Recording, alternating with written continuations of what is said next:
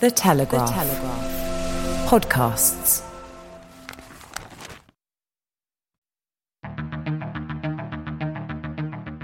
I'm David Knowles, and this is Ukraine, the latest.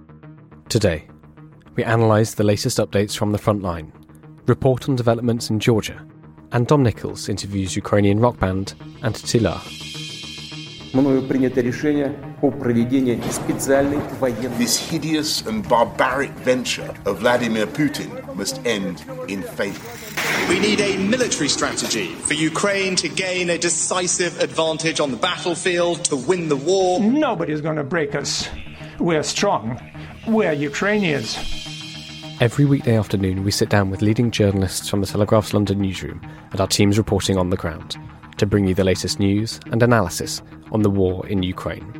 It's Friday, the 10th of March, 1 year and 14 days since the full-scale invasion began. And today, I'm joined by our associate editor Dominic Nichols and our senior foreign correspondent Roland Oliphant. I started by asking Dom for the latest updates from the front lines. Good afternoon, folks. Let's start in Bakhmut in the Donbass. So fighting still continuing there. And this morning, Mikhailo Podolyak has reported, so he's one of President Zelensky's advisor. He's been speaking to Italy's La Stampa newspaper, and he said that Russia has changed tactics. Not sure exactly what he means by that, but he went on to say, quote, Russia has converged on Bakhmut with a large part of its trained military personnel, the remnants of its professional army, as well as the private companies. So I'll just that's the end of that quote, a bit more in a moment. But I think what he means by change tactics is that they are trying to reinforce or trying to back up what they've got going, what little advance they've had there, which is not what they usually do. They've reverted back to the old tactics of pummel a place with artillery and then push the people in afterwards, hopefully in some armoured personnel carriers or tanks or what have you, if they've got any left, which I don't think they've got many of in that area at the moment. So I think he's suggesting they've changed tactics by just ploughing on for very, very little gain. He went on to say, quote, we therefore, as in Ukraine, we therefore have two objectives: to reduce their capable personnel as much as possible and to fix them in a few key wearisome battles to disrupt their offensive and concentrate our resources elsewhere for the spring counter-offensive, unquote. Now this is in line with what we've been saying for the last few weeks and other commentators. There's no huge, great strategic insight I think we've had to apply there. We've said that Ukraine have decided that this fight, although Bakhmut as a town is not of massive, it's not of strategic importance. It's very limited operational importance. It's a road, crossroads, but it's not a major logistics hub. It produces salt and wine, but hey, that's about it. But what Ukraine seem to have decided to do is that, looking at Russia and seeing the symbolic value of the town, Russia desperate for a victory, and the internal wranglings between the sort of established Shoigu, Gerasimov, MOD and the head of the armed forces of Russia, Vice Yevgeny Prigozhin and the Wagner Group, there's that battle as well that Russia have decided to play out over Bakhmut. So Ukraine have seen an opportunity here to wear down the Russian forces. So we've said that for ages. I think that's fairly evident. It's odd, though, I think, to see an advisor of President Zelensky to say that's exactly what they're trying to do and to fix them in key wearisome battles, disrupt their offensive and concentrate their resources elsewhere for the spring counter-offensive. I mean, that is what we think Ukraine are trying to do. It's odd to hear them say it. You might think, aha, it's a bluff. They're about to punch through up in Kharkiv or down in the south around Kherson again, or maybe it's a double bluff. And that's exactly what they're going to do, hoping that Russia will move some forces away, thinking they're bluffing. I don't think we need to overanalyze this. I think Mikhailo Podolyak was perhaps a little unwise to say these things, but you don't have to be some massive strategic genius, not doing us down here, to say that has been fairly evident for some time. So we'll watch that. The meat grinder, as it's been described there, continues. Russia not making any real gains. They've still not been able to close the encirclement around Bakhmut. There's still the open area to the west. And actually, there's reporting elsewhere that suggests that the Russia had got to within about 700 metres of the main road heading southwest out of Bakhmut, and they've been pushed back a couple of Ks, which is an interesting range. Couple of kilometres is about the sort of handheld anti-tank range. That's what you're sort of looking at. I know they go further, but actually that sort of beyond that kind of range, it's you've got to be a bloody good shot, basically. So that's an interesting sort of tactical gap that the Ukrainian forces seem to have managed to push Russia back. So so Bakhmut continuing as it is, but it's certainly not. They can't claim victory yet. I know Yevgeny Prigozhin has said that they've taken the eastern part of the town and they've got men in the centre. And that's all probably correct, but it doesn't mean that the town has fallen. And actually, Russia still view it as has the town fallen. They're looking at it in terms of geography. I think Ukraine is looking at this battle in terms of relative strength, i.e., for all the pain they are taking, it is in their interest to continue fighting because they are massively wearing down the Russian forces, such that if Mr. Podolyak is correct and he said the remnants of Russia's professional army is in there, well, that's exactly the kind of target that Ukraine needs to be wearing down ahead of any offensive. Okay, enough on Bakhmut. What else was there? So the Russian missile strikes of, 2 nights ago into yesterday morning, just to finish off on that. So we think about 11 people were killed across the country, which is a small number, thankfully, each one a tragedy. But, it could be a lot worse because we think they fired 84 different types of missiles, 84 different missiles, including 28 KH-101 and KH-555 and 20 Caliber. They're all cruise missiles.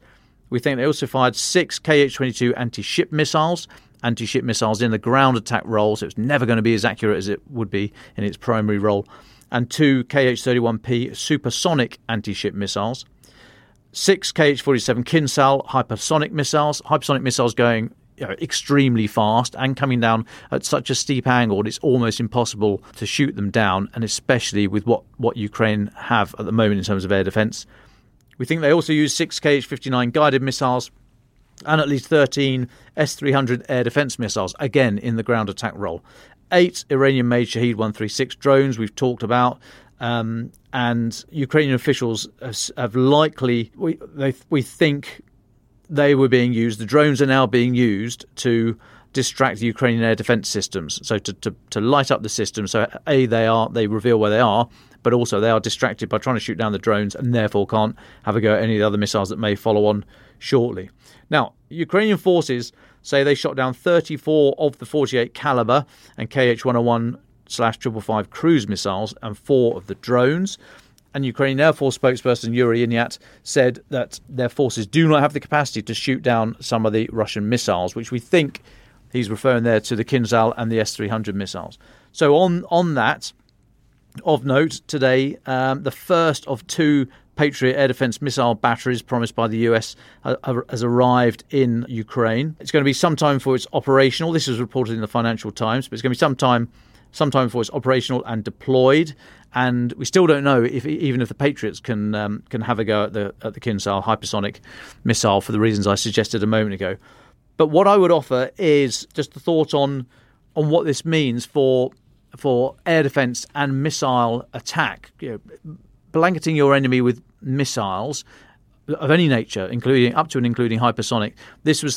Russia's using this as a tactic to firstly try and wipe out Ukraine's critical national infrastructure, but also to break the will of the people. And it's not done either of those things. I mean, there are blackouts and there's water supply problems around the areas, but they've shown amazing resilience in getting systems back online, and it certainly hasn't broken the will of the people. So I just wonder if what we're seeing here over successive months now of these pulses of air attack, whether the sort of mystery, the boogeyman status of some of these weapons is being removed.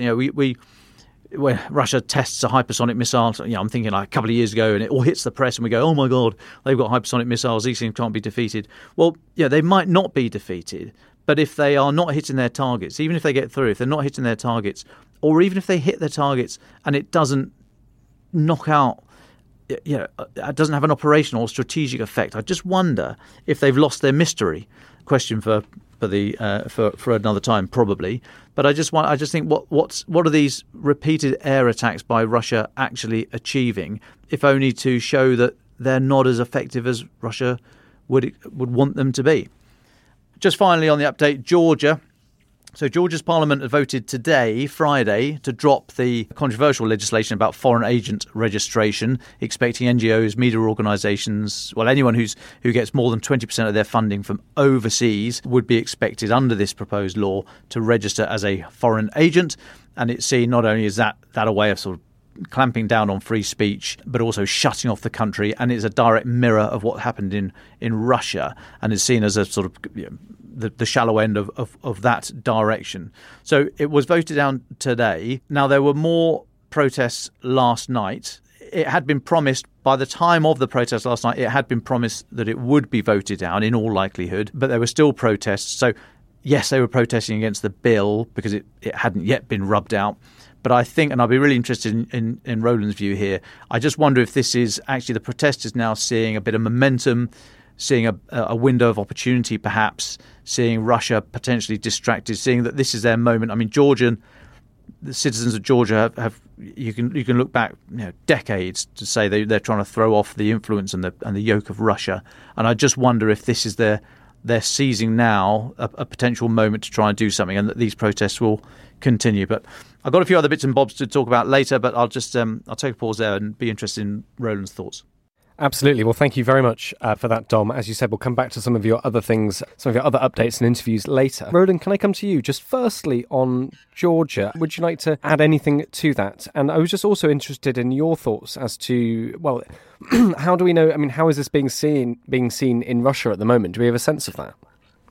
The events in Georgia and Russia are being seen, depends who you ask, but I mean, Margarita Simonyan, for example, the hawkish director of Russia Today, one of Putin's most loyal propagandists, said in her Telegram channel today, she basically threatened a nuclear strike on DC, saying, if there's a repeat of 2008, you'll remember, it was when Russia and Georgia went to war. Russia won. In the Russian narrative, that was because Georgia unprovoked attacked the breakaway region of North Ossetia. Georgians and a lot of their Western allies say, well, they were actually gradually provoked into that by the Russians. The Russians wanted this, and all about Russia punishing Georgia for seeking to join NATO. So it's this kind of narrative, in Russia about how it's the Ukrainians, the West, trying to own a second front against us, as it were. And of course, that's not official rhetoric. The official rhetoric from the Kremlin, from Dmitry Peskov, the Kremlin spokesman, was this is nothing to do with us. We have absolutely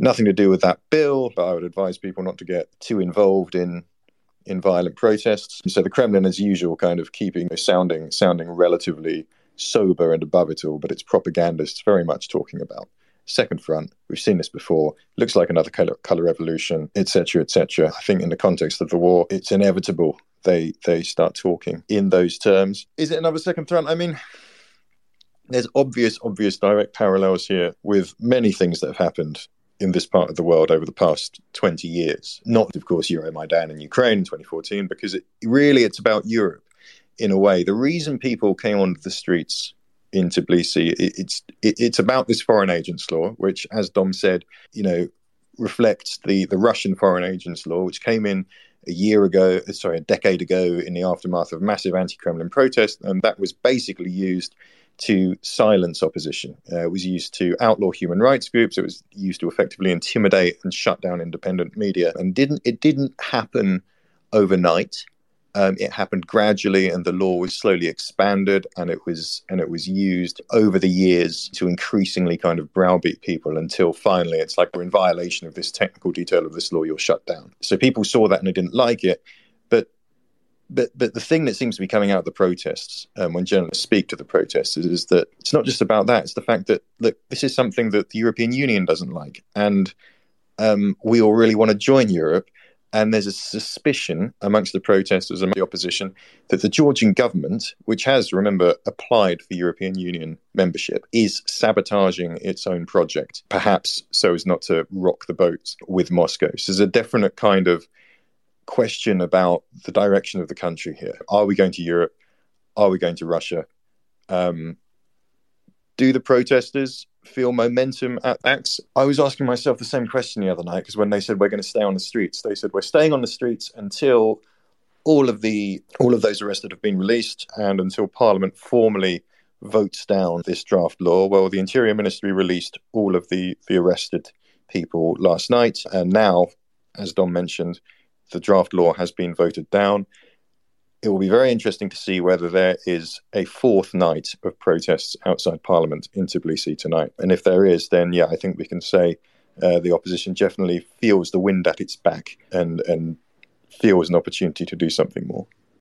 Roland, can I stay with you? Let's go back to what Dom reported earlier about some of the remarks by Mikhailo Podolyak, Zelensky's advisor, when he talked about Russia changing tactics. That's what he told Italy's La Stampa newspaper. Quote, it has conversion of Bakhmut with a large part of its trained military personnel, the remnants of its professional army, as well as the private companies.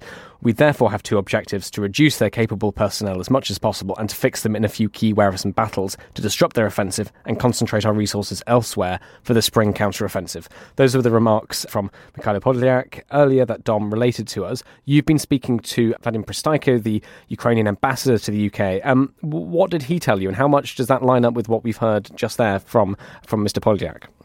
Yeah, so I was speaking to Ambassador Pristaiko because I want to ask him about kind of Western sentiment and Western arms supplies and the second coming of the grand effect. I mean, it's like waiting for the Messiah or something, isn't it? We're all sitting here talking about one day there will be the spring offensive. So I was asking him about that, and I was asking him whether he felt that there'd been something of a dramatic shift, because if we look at the kind of pledges of military support for Ukraine, there's a bit of a spike, over December, January, the last Ramstein meeting in January, really kind of significant in terms of money and other stuff being put on the table. We've all spoken about the tanks, but it's about more than that. It's about a lot more than that. It's Bradley fighting vehicles and support vehicles and other things. Now, he pushed back on the idea that there had been a sudden change. He said, look, there's been a gradual, an incremental shift in perceptions to the point where the West is kind of saying, okay, we want the Ukrainians to achieve something. We've got to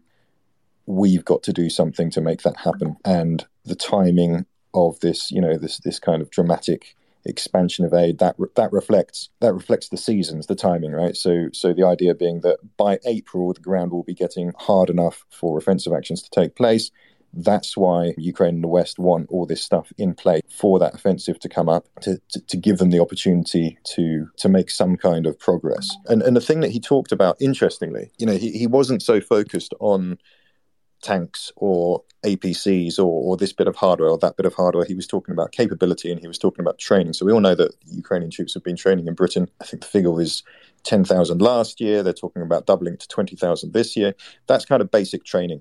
Mostly that's kind of that's conscripts, people who've been drafted, coming over to Britain and being put by the British Army through a kind of an accelerated form of infantry basic training, so they're turned out as competent soldiers. But there's something else going on as well. In other countries much closer to Ukraine, that was how Vadim put it, there is more advanced training going on. All this kit that has been promised is not just going to be sent to Ukraine and sent to the front.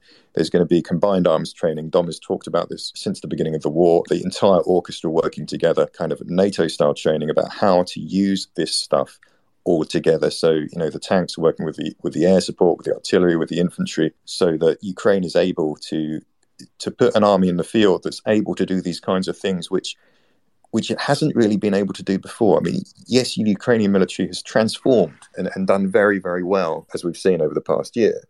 But it is still, on the whole, it is an ex-Soviet military, and it has its generals studied in the same academies as the Russian generals. Those cultures, those ways of doing things are extremely difficult to shift. So the idea is that come the spring, whenever it is, wherever it is, this offensive takes place, the Ukrainians are going to have the techniques and the skills to do something dramatic, not just a bunch of kit. That's absolutely fascinating. Thank you, Roland. Thank you for tying that back to some of what we've talked to you before. Dom, do you want to come in on that at all, or should we move on? Well, nothing really to add. I just think, as Roland says, what happens tonight will be instructive. The momentum is everything with these things, as we've seen. And Russia's already making noises that it's against this type of activity. So I think they can see the danger. They can see what it could possibly lead to.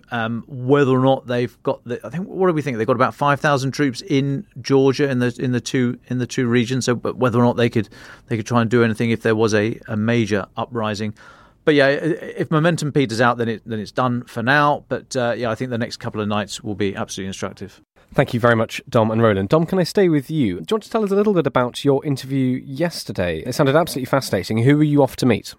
So I went to meet Svetlana Tsikhanouskaya. She's the leader of the democratic opposition in Belarus. Although she's not in Belarus, she had to flee to Poland. She's now based herself out of Lithuania because if she set foot in Belarus, she would be arrested, as have many of her colleagues, and as has her husband. Her husband was the leader of the party, was going to stand in the 2020 election. Then he was arrested on all kind of trumped up charges. I think they found €900,000 in his flat, that down the back of the sofa or what have you. Anyway, so he was in prison, and Mrs. Tsikhanouskaya stepped up to lead the party. Now, Lukashenko won that. President Alexander Lukashenko won that election supposedly with over 80% of the vote. I think Mrs. Tsikhanouskaya was allowed to have 10% and some sort of minor figures. But it's widely thought that she was the winner. The democratic forces did win that presidential election. There were riots for weeks afterwards, increasingly violent. Not many people killed, thankfully, but it was a very hard crackdown by Lukashenko.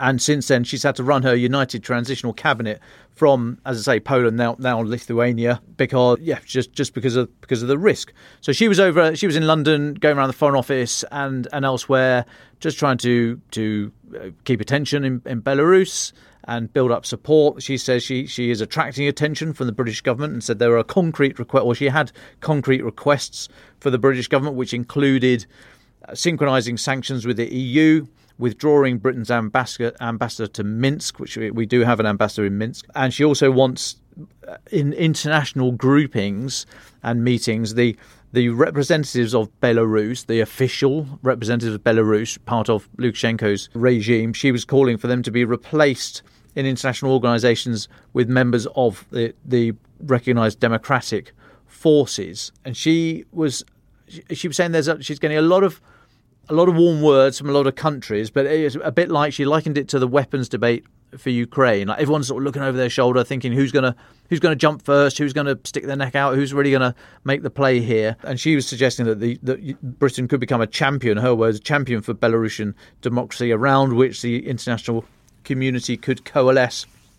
And she said the UK is ready to do a lot. Some countries support this, some support that. There's no clear strategy. We need more coordination of activities of different countries. The UK might be a champion in this. We proposed it. We will see. She was talking about a window of opportunity, a bit like we were just saying just now over Georgia. She sees the assault in Ukraine as just shaking the entire region. And as James Kilner has mentioned before, this is this trouble on the edge of Russia and the former areas that used to be under Soviet control.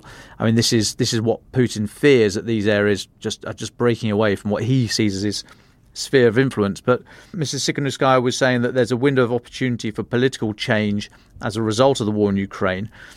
There are internal pressures, partisans, which we'll talk about in a moment.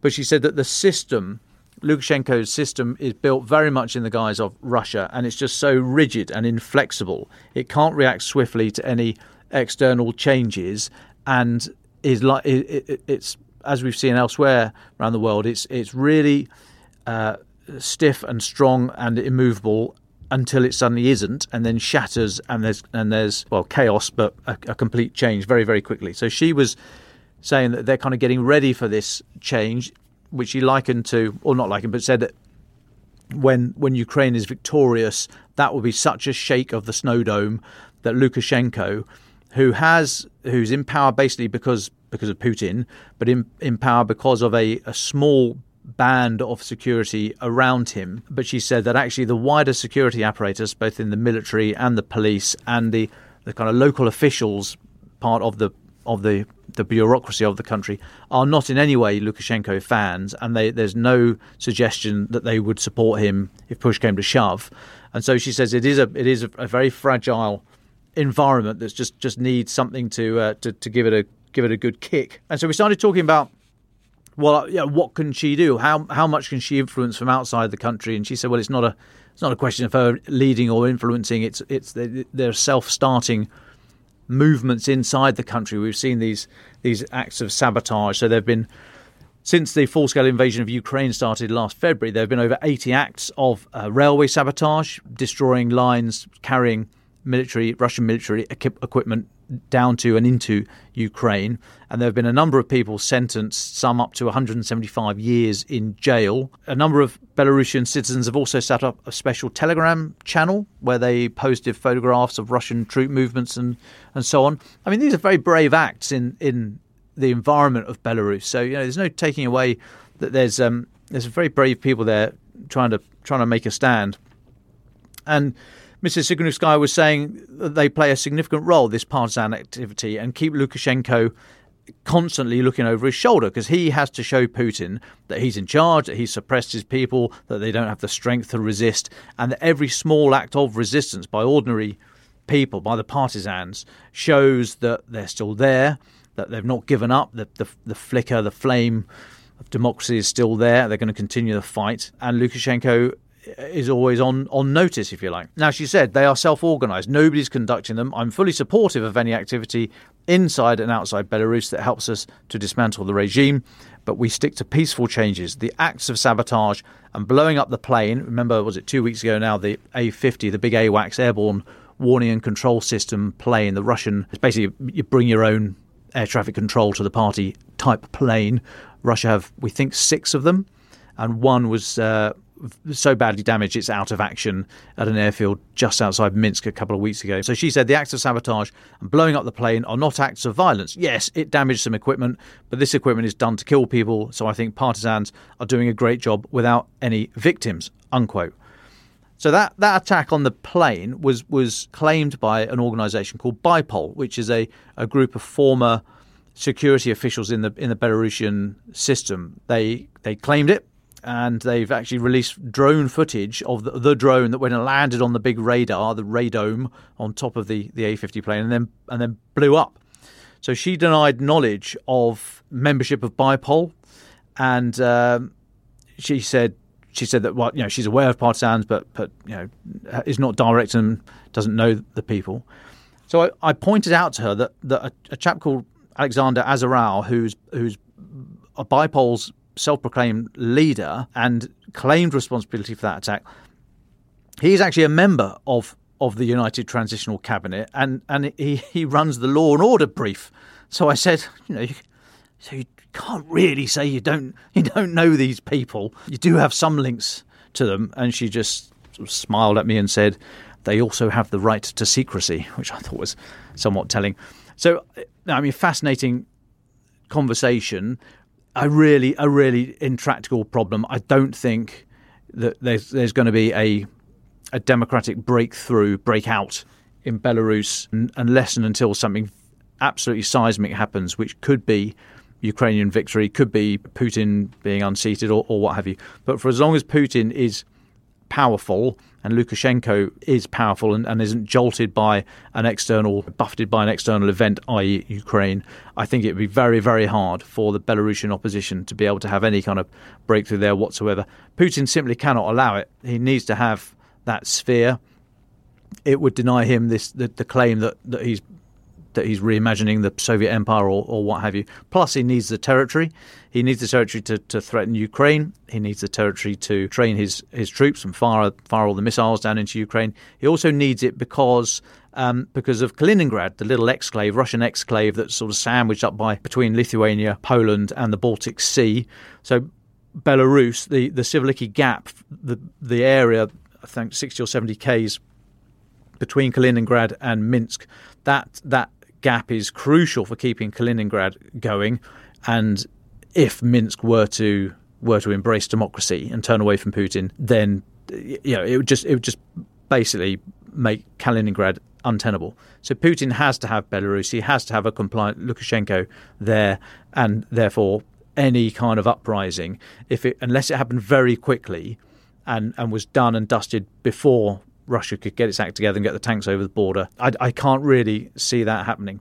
Now, I was speaking to some officials a couple of days ago in London about this, European ambassadors who wish to remain anonymous for now, but they were saying how if they would hope that certain external influences, like, I don't know, CIA, SIS, Germans, whoever, would be speaking to Lukashenko saying, look, pal, you know the game's up long term.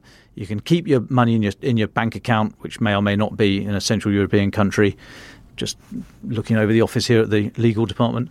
You can keep your money. We might even give you a bit of more money. Costa Rica, Honduras is lovely at this time of year. Why don't you go and Saudi Arabia? Why don't you go and make your life there? So unless something happened very, very quickly and Lukashenko was gone and there was a very quick transition of power, I can't really see the Belarusian opposition, democratic opposition, breaking through there before Putin was able to act, unless something had happened in Russia already. So it was very interesting to meet her. Definitely one to watch, especially for the partisan activity in Belarus. But ultimately, I think she's a brave lady with a very tough job. Well, thanks very much, Dom. I've no idea why you'd refer to the Czech Republic like that, but who knows. Just a quick note to our listeners. If you want to learn more about Belarus or hear more of our interviews and work on it, we did do a 2-part episode with Professor David Marples, an expert in Belarus, from a couple of weeks ago. And we also spoke to former Belarusian diplomat Pavel Slunkin, I think about 3 weeks ago. We can try and put these in the show notes. If you want to hear more about what Belarusians and experts on Belarus think is happening there. Dom and Roland, can I get your very final thoughts? What will you be looking at over the next few days, over the weekend? What do you think our listeners should know? Dom, why didn't you start?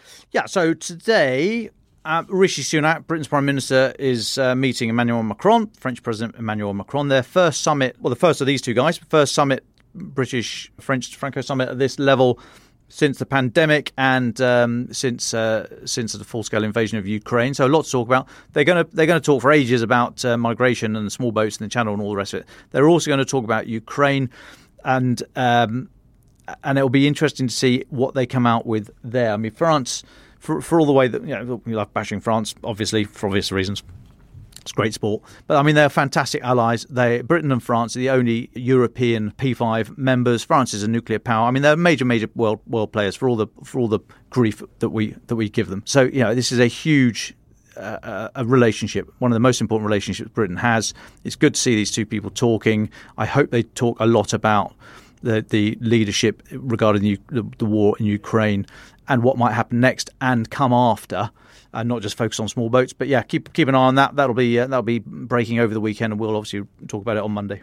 Thank you very much, Dom Nichols. Roland Oliphant. Yes, I think the periphery of the old Soviet Union and the periphery of Russia is worth keeping an eye on at the moment. And we talked about Georgia, and obviously that episode is, well, that might be over for now, but we don't know. It's worth watching that. Moldova this morning was pushing back at the claims from the breakaway region of Transnistria that Ukraine was orchestrating a terrorist attack or something. So no, the Russians are trying to mount a coup there. We saw kind of pro-Russian protests there a few weeks ago. And we've just obviously been talking about Belarus. I mean, these are all places to watch. I think they are potential. The Russians are talking about a second front opening in Georgia. I mean, I wouldn't think about a kind of a second military campaign, but these are definitely places where this grand confrontation, it will play out in certain ways in political competition. Of course, it's all linked together because really, in very broad brushstrokes, this entire crisis and the war is about the aftermath of the fall of the Soviet Union and the path that those countries are going to take, and Russia's attempts to resist losing its influence over these areas. So definitely keep an eye on those. Returning back to the backfield on Bakhmut, I mean, I feel that Bakhmut is still very much on a knife edge. I was quite curious about President Zelensky's decision, because it was earlier this week, to say, look, I've met with the generals. I met with General Zaluzhny and his colleagues, and they all said they want to fight for Bakhmut, so we're going to keep on fighting for it. I mean, I wonder, because as Don was saying, the narrative from the Ukrainian side is we are tying down Russians there, and we are killing we're killing more of them than they're killing of us, and that's gonna pay off when we bring in all these reserves later, and we haven't been brought into a trap. I think the Russians are trying to do the same thing, quite honestly. I mean, I think they're quite pleased that the Ukrainians are putting so much into holding on to this city. And there seems to be at least a thought or a train of thought reading between the lines on the Russian side that they can bleed the Ukrainians white, that the Ukrainians have got fewer men to lose than the Russians, and the more people they put into this meat grinder, the more can be killed. And that way, from the Russian point of view, maybe they can force the Ukrainians to commit those reserves piecemeal, and therefore the spring offensive won't be as effective. I think we will not know the answer to who is on the winning side of that equation until spring, until this much fabled offensive appears wherever it does, whatever form it takes. That will be the telling moment. But at the moment, yeah, still very nervous about that place.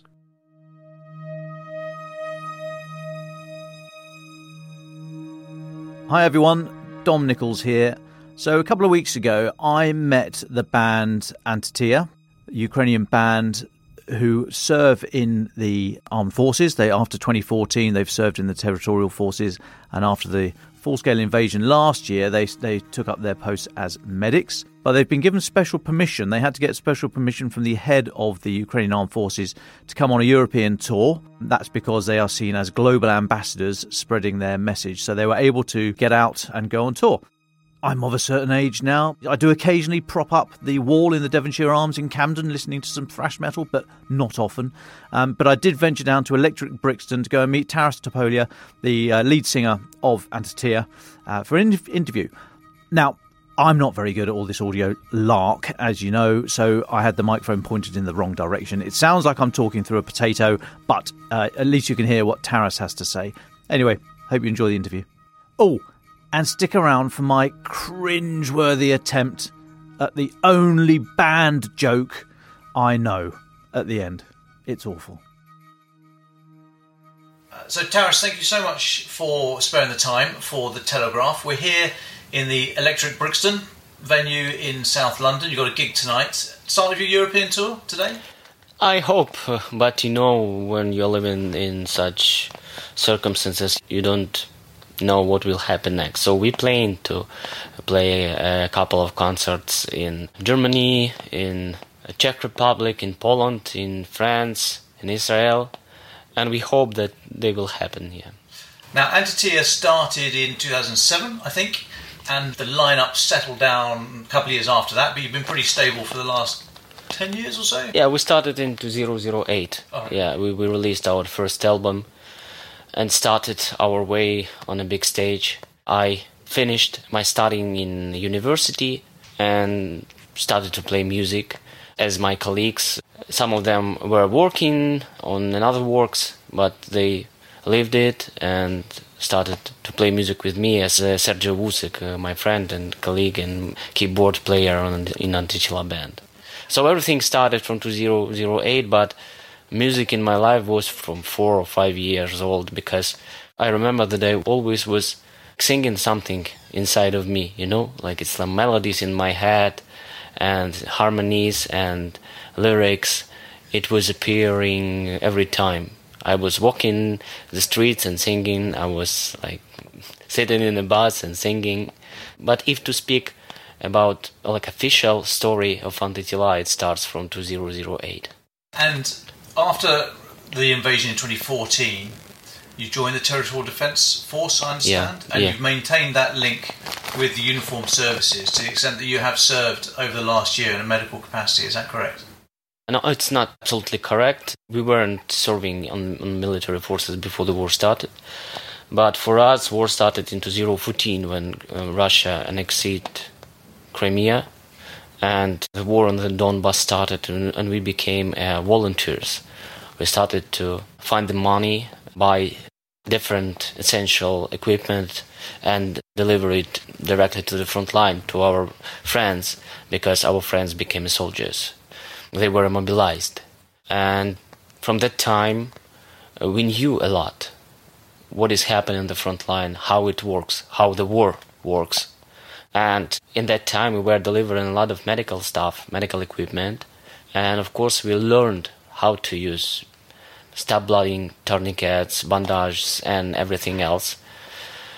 We get some trainings, and that's why when the big full-scale war started, we came to our battalion of Territorial Defense Forces and started to serve like as a paramedical squad, because we were well in this.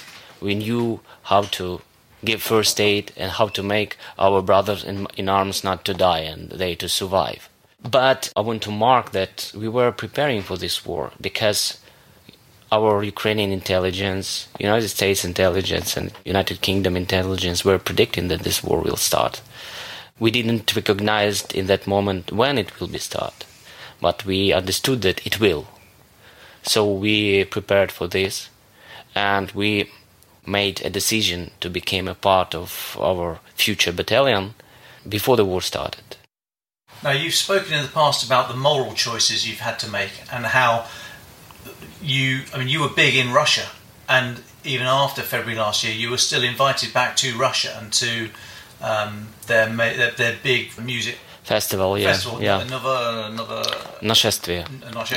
And you turned that down, and you said that's cost you $1 million. If to count, Russia market, it's a huge market. It was a huge market.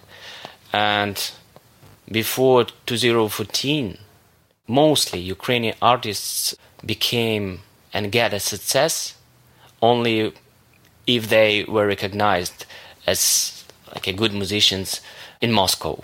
It was used to do like this. If you want to become a popular, you must to sing Russian language, and you must to like somehow to get to the Moscow and to get to their airs like in radio and festivals, etc. But when the war started in 2014, we closed this door for us. It was our own decision, moral we didn't count it, the money at that time. We didn't measure it like how many money we will last, because it was not about money. Antitela from the beginning were singing Ukrainian language, and a lot of our songs, they are social, they are about our country and about our nation. And we understood from the first day when we get to the stage that singing Ukrainian is very important. It's strategically important. And when the war started, it was only one decision: to shut this door and even not imagine that someday we will play in Moscow or St. Petersburg. I was joking that we can play someday in St. Petersburg or Moscow, even if tickets on our concert we will be able to buy by hryvnias. So it will mean that Russia as a state not exist anymore.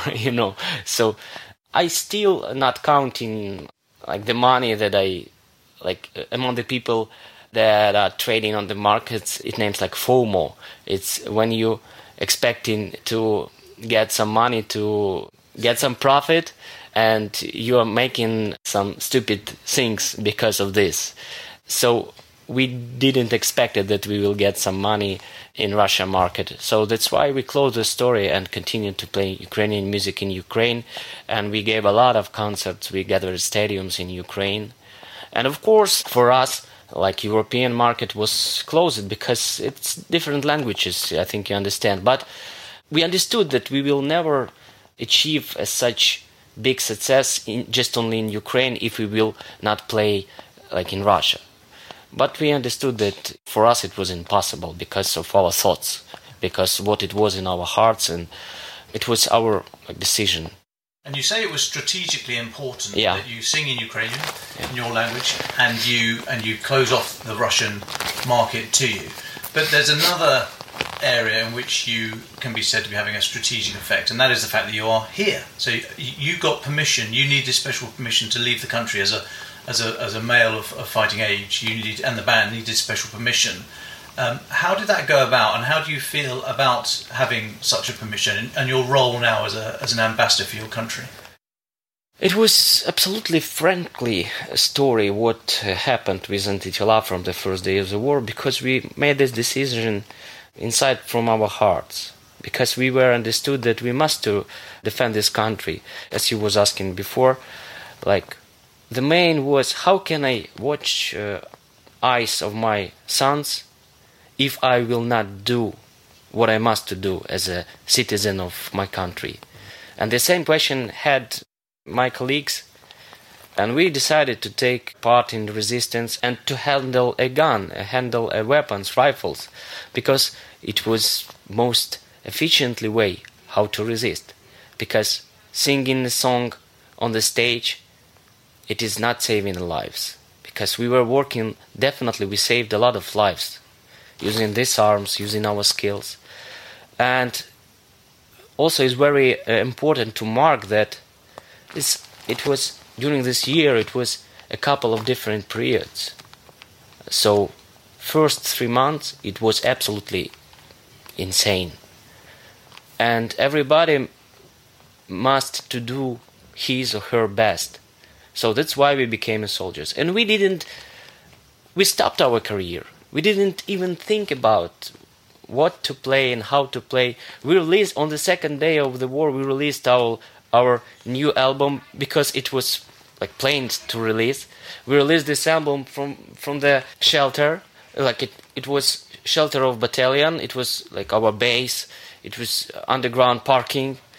We just recorded on the selfie camera video and said, come on guys and girls, you can upload our album, but we are continuing to do our military job. That's all. But what happened next, and it continued happened, that because of that we were quite popular in Ukraine, a lot of media from all over the world started to connect with us. Fortunately, we had an internet, and our country, it is like strategically difference between like war that were 8 years ago and this present war, because when you have an opportunity to connect with others and to share the information fast, and to make the truth became available everywhere, it helps. So I understood that I must to speak with media. I must to show what is happening, and they to share the truth, because Russian propaganda were very powerful and continue to be very powerful. And everything that they're telling, it is a lie. It is absolutely, it's like inverted world, you know. And I recognize that I must to speak. I must to doing my job, and if somebody wants to speak with me, I must to tell about what is happening. And step by step, very interesting things started to happen. We were serving in Kiev in that time, and all Antitila band were in Kiev. We were not afraid. We didn't escape from the Kiev. Three of us were working as a paramedics. 2 of us were working like a military volunteers, like civilian volunteers that helps military volunteers, because like in our language we don't have such definition like a military volunteers.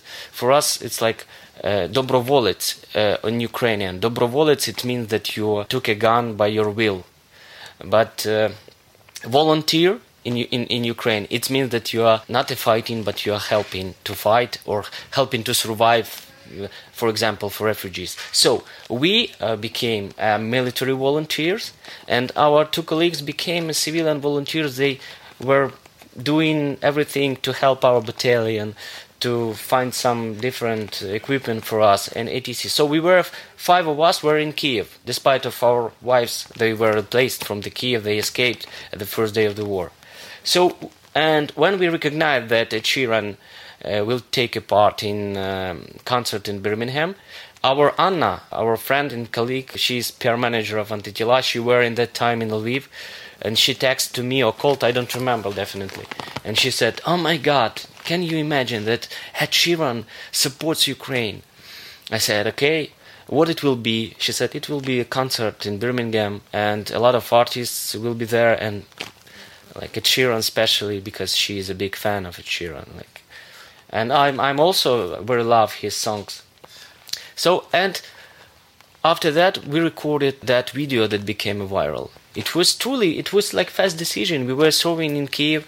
I just took a phone and come on guys, let's record it, this video applying, because it was like fast idea. It appeared instantly. Oh, why not to make this bridge between Kiev, unconquered Kiev, and Birmingham? It will be great. We have internet. We had internet in that time, Starlink, and we can play something even in acoustic, And after that, if to answer what you questioned about, after that we became like we get not a well-known. We became recognizable in media in United Kingdom because a lot of people were supporting us. Ed Sheeran got back to us and said, "Come on, guys, let's check it out. I want to check it out, your music." But organizers of this concert declined us, and it cased new wave, like of. So this is the concert for Ukraine last year. That was Birmingham. Yeah. And you offered to dial in and perform. Yeah. From Kiev. From Kiev. We wanted to do it from the Kreshchatyk Square. But they turned you down, saying that it was a humanitarian concert, and it was too political. And New Wave started. From that, Ed Sheeran got in touch and said, "Right, let's do something." And you released the video together. Yeah. And from Ed Sheeran, he connected you to Bono, I believe. Yeah. So I was going to ask. I mean, that must have been an intensely frustrating time when Concert for Ukraine turned you down. Of all the people who was trying to do the bit through music. So it must have been intensely frustrating, and yet from it came this link to Ed Sheeran and Bono. So actually, looking back on that period, how do you reflect on that? I want to finish my answer about why I get a permission to be here, and why Antitila were replaced from the front line, because the chain of this story took us to that moment when Ed Sheeran invited us to take a part in his concert in Poland. And we came to our commanders, we were serving at that time, we came to our commanders and said, "Could you imagine Ed Sheeran want we to take a part and sing to Step With Him Alive on the stadium in Poland?" And they said, "Of course, guys, you must go, you must sing, because it is the main, because who will sing if you will not sing?" And they also told us that we must. I need to mark that hard, insane period was finished, because first 3 months of the war and second 3 months of the war, it was very hard.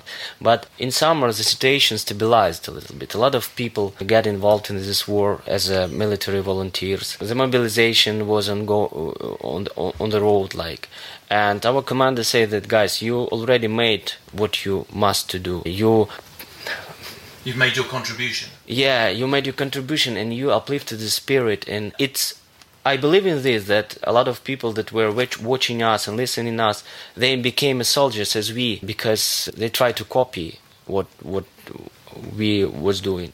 So, and our commander said that, "Guys, you must go and play concert, of course, and you mustn't go back to the front line." And our chief in commander, Valery Zaluzhny, he gave an order, and we were extracted from a front line to the Poland directly, and after that to the Kiev, and we started to work more like musicians, like civilian volunteers. We continued to help. You had an order from General Zelensky. Yeah, definitely. Yeah, so that's why. But if he will give a new order and he will say, "Come on, guys, you must come back to the front line," we will do this, of course. It's not a discussional, no discussion about this. So about that time, it was, for what I want to say, man, that I didn't enjoy it. Everything that was happening at that time, because I couldn't even imagine that someday Bono will call to me, because it is a legend. It is my biggest star in my life. I was listening Bono for, I don't know, when I was born, Bono was a legend already. I was born in 1987. Oh, Joshua Tree kind of. It is my favorite album. Yeah. I'm aware of his work. Yeah, but I didn't felt that it's something like cool happens, because I was in war, and it was like one moment ago Bono called, and next moment we move on the front line, and our brother in arms getting injuries and ATC, and it was like in fog. Everything was like fog in my head. But if to analyze what happened, it's absolutely incredible story that starts from the Kiev, from that video that we recorded, and that it launched a chain of different situations that brings you here to Brixton at the start of your European tour. And do you think that the audience connect with that side, the war side of your story? They come here for the music, and that's terrific. I think mostly the audience connected because for our like military background, because I yes, of course, for this night I hope that there will be a lot of people from United Kingdom that will come to listen, that are singing Ukrainian language, but mostly I think it happened and we got this audience in United Kingdom and United States because we switched our musical instruments to the weapons and started to serve. But we weren't expecting on this. It wasn't for us the main, and it's still being the main. Our main goal is a victory in this war. And after that, I will enjoy like this popularity and ATC, and I will having fun. Yeah, of course. If you will invite us, of course we will do this, and having fun on the stage, and everything. I dream to to take a part in parade on the Cruciatic with my battalion, with winner, when we will get the victory parade on Cruciatic parade, victory parade on Sevastopol, and after that I think I will drink a little bit for 1 week, and after that we can go back to our usually artistic life. Have you found it a professionally fulfilling time, as in the emotions that are stirred by this warfare? You as an artist, you work with and feed from emotion. So have you found it professionally? I'm not talking morally, but just professionally as an artist, a fulfilling time. Yeah, I sublimate everything inside me, and our new song Fortress Bakhmut was written under those emotions, and I can tell it that it is a very powerful song that uplifts the spirit of our colleagues, brothers in arms, that gives power them to fight. And of course, for me as an artist, it is very important to collect this emotion. Почекай. To collect this emotion and to create something new that wasn't exist before, like songs and videos. But I don't want to create the dark albums, because until every whole my life, until and what we were doing, we were trying to bring some light to the people, to uplift them to like higher level of consciousness through the metaphors, through the those creativity tools that we use in lyrics and in music. So I want to write a new album in future.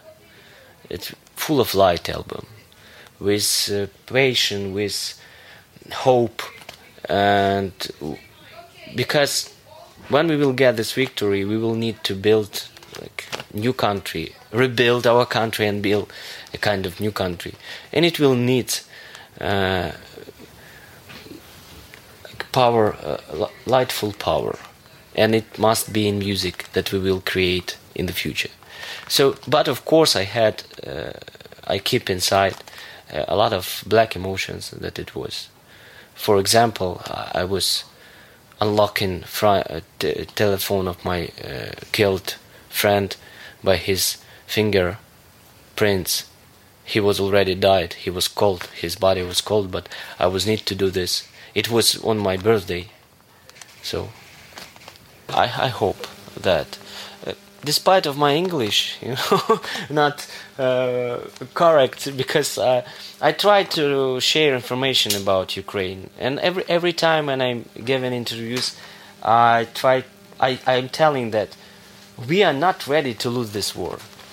We are definitely will win this war. It's just a matter of time, because we have no another choice, first of all, because we are fighting not just for future of our country. We're fighting future of whole Europe. We have the same values, the same principles, and if we will lose, the world order will fall. Because it's not right when somebody can use the power and force in other countries and other nations and making them down on their knees just because he or she wants. It's not right. That's why I know that we will get this victory, because whole world is standing by Ukraine, and we continue to fight. You must to mark it that we will do everything that we can to get this victory on different levels. On different levels, from the trenches till our president. We are working like one machine, like one organism, like one, and I hope that we will meet in the future after the victory, and I look forward to coming to the Victory of Light gig or whatever. Yeah. So. Taras, thank you so much indeed, and thank you. Good luck for the gig tonight. Thank you. The only joke I know, the only band joke I know, I just want to see if it translates English to Ukrainian. What do you call somebody who hangs around with a band? I can understand, cannot. Anna Dolinska, PR manager. No? The drummer. Drummer? I don't understand. It clearly doesn't translate to Ukrainian. It's a stupid English joke. I will translate. Це дуже англійська жарт. Він каже, як ти називаєш людину who hang out around the band? Who hang out around the band. Як ти називаєш людину, яка, крутить бендом? То треба якесь проєкт. Я кажу, я PR-менеджер, no, drummer. Yes, of course. Ukraine the Latest is an original podcast from The Telegraph.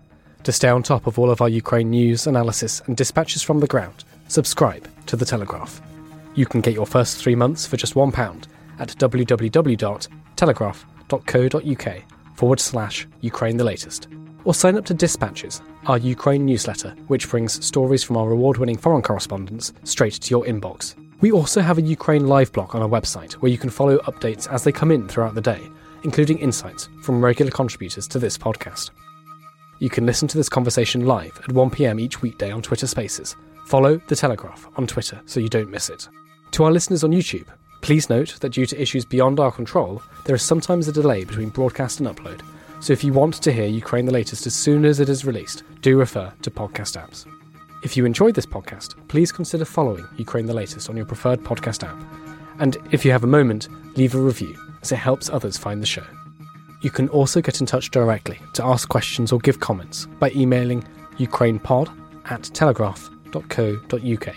We do read every message. And you can contact us directly on Twitter. You can find our Twitter handles in the description for this episode. Ukraine the Latest is produced by Louisa Wells and Giles Gear, and today on Twitter, Emily Hill.